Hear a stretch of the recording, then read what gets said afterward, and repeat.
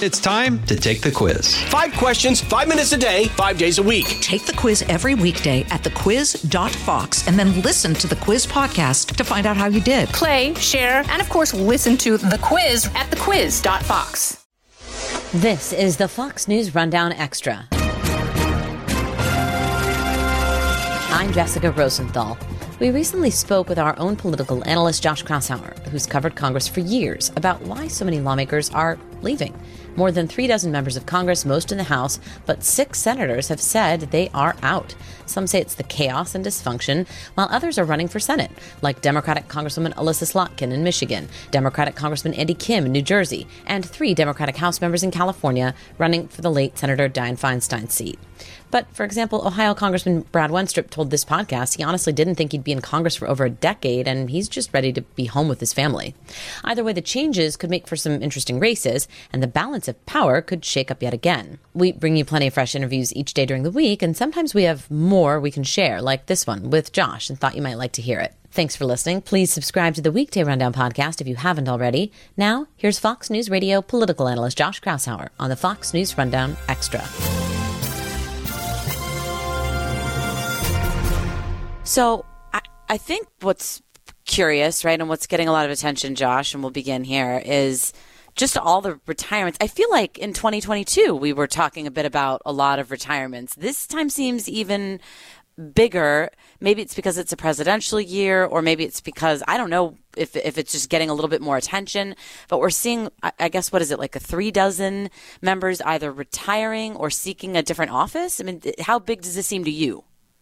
It's a big deal. I think this past month, the month of November, has featured a record number of lawmakers deciding to throw in the towel, to retire, or in some cases run for higher office. But look, Congress is not the same body that a lot of these lawmakers entered in on. You know, this has been a very dysfunctional legislative branch these days, and I think a lot of attention and reward is given to the lawmakers who are show-offs more than the folks who actually put their head down and do serious lawmaking and legislating.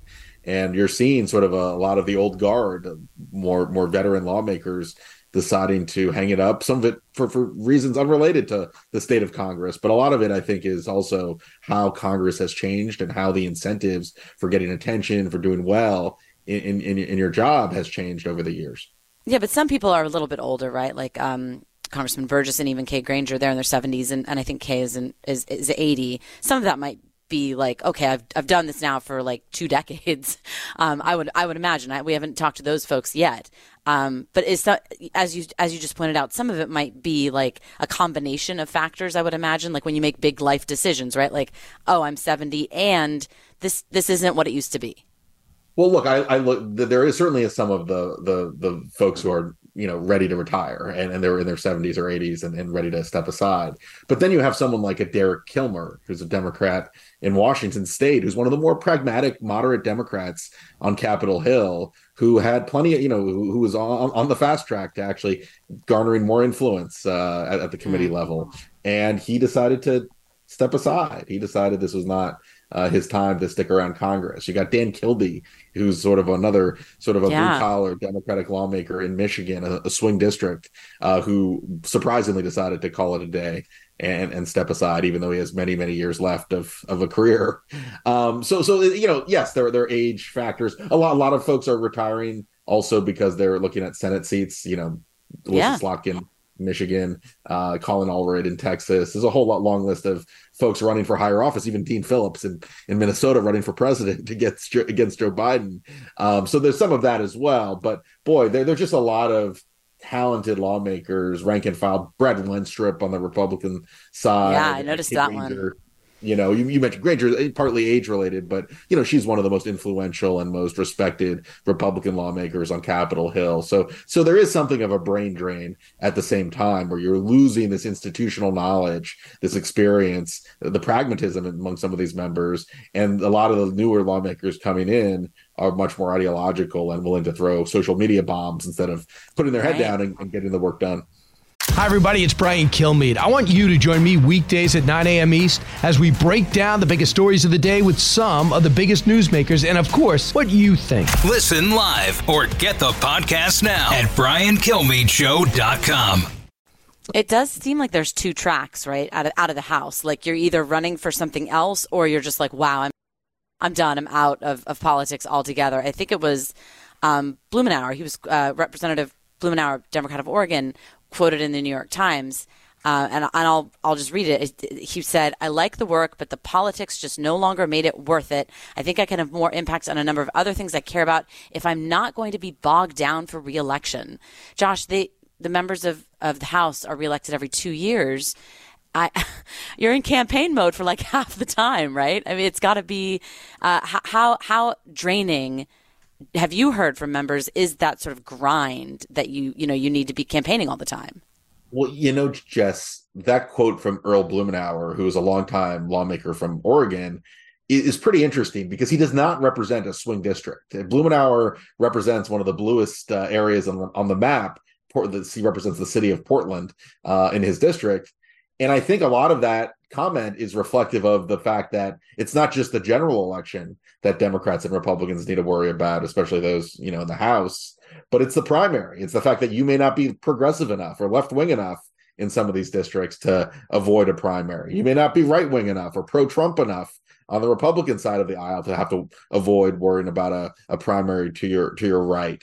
So that's a new dynamic where it used to be not that long ago that it was the general election was really the only thing that mattered, and primary challenges were very few and far between and very, very unlikely to achieve anything. But now, because the energy, partly thanks to social media, partly thanks to just the power of ideology, but what you're seeing now is that anyone, even in a safe seat, could end up worrying about a primary challenge or a political problem, and they can get it simply for doing good work on Capitol Hill, for working with another member on the other side of the aisle. That could give them a reason for a primary opponent to challenge them. So those incentives have changed, and you're right, Jess, a lot of these members, even those in safe districts, are constantly in political mode. They're always looking around their shoulder, whether someone's challenging them, whether it's on the other side or whether it's even in their own party.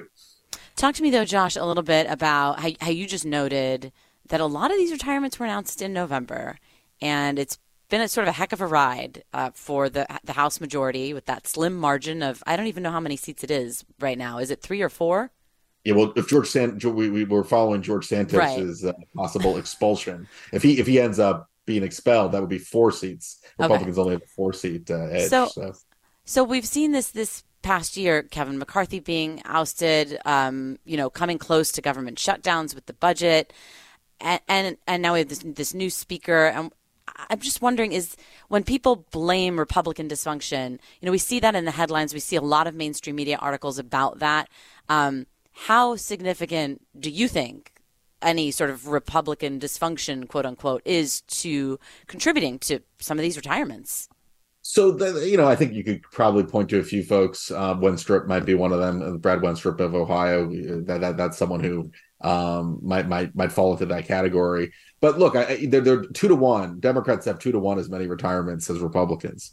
So it's interesting that yes, it may be easy to conclude that it's the Republicans that have been dysfunctional. They could lose their majority in 2024, and that's going to lead a lot of Republicans to head for the exits. But in terms of the actual numbers, it's actually Democrats that are much more likely to be retiring. 20 House Democrats are not running for re-election, 10 House Republicans. So historically, the Republican number is not particularly high. The Democratic number is actually a lot higher. And that could be an early, that could just, there's a lot of factors, as we've talked about.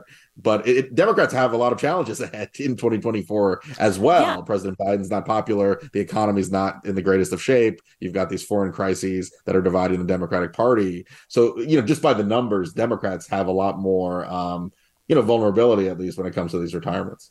Yeah, and I wanted to ask you really briefly before we let you go about that, because I saw you talking, I think it was to Dana and Bill on Fox News Channel about this, that the Senate might change over all this, that there are enough people running and retiring, that Democrats actually have to be worried about the Senate this time around because of all these retirements and new people running.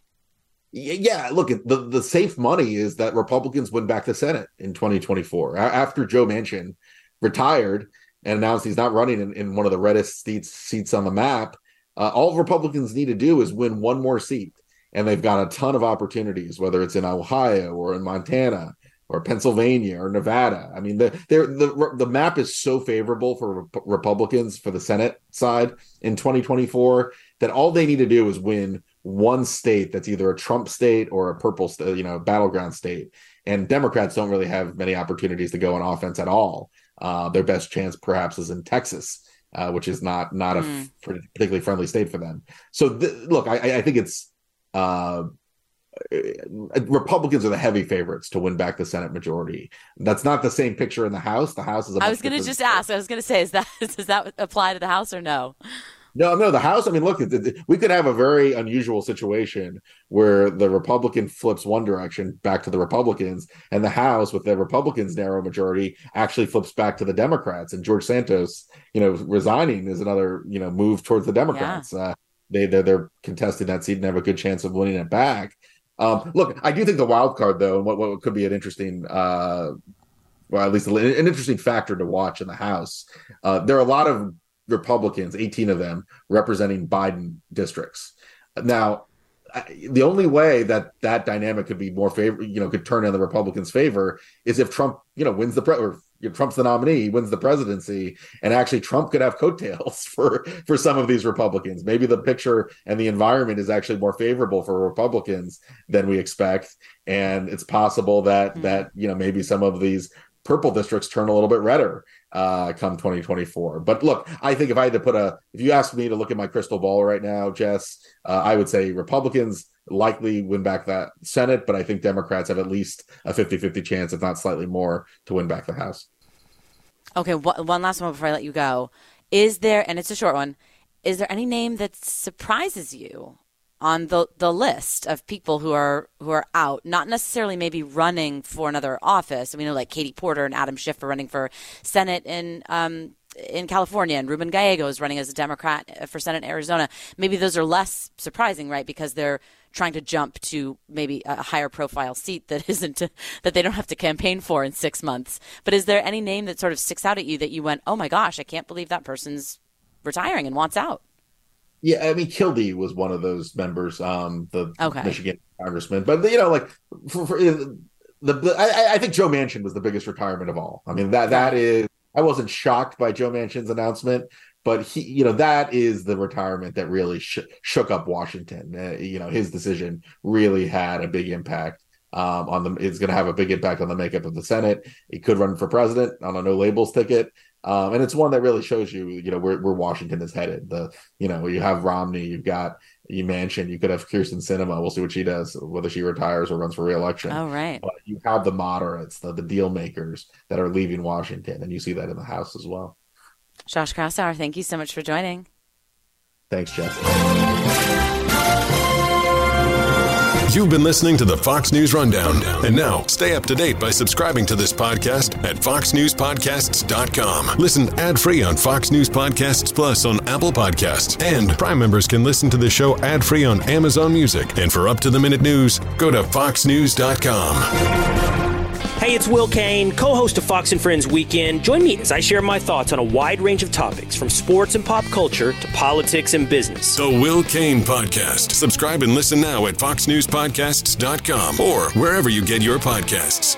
I'm Charles Payne. Listen to my Unstoppable Prosperity podcast so I can get you making money right now. Whether stocks are hitting new all-time highs or in free fall mode, opportunities abound. So why are so many potential investors still sitting on the sidelines? In a new season of my podcast, I'm going to get you in the game. After 38 years on Wall Street, I'm ready to impart some lessons and get you invested in the greatest wealth-generating machine in history. Listen anytime, everywhere at foxbusinesspodcast.com or wherever you listen to your favorite podcast.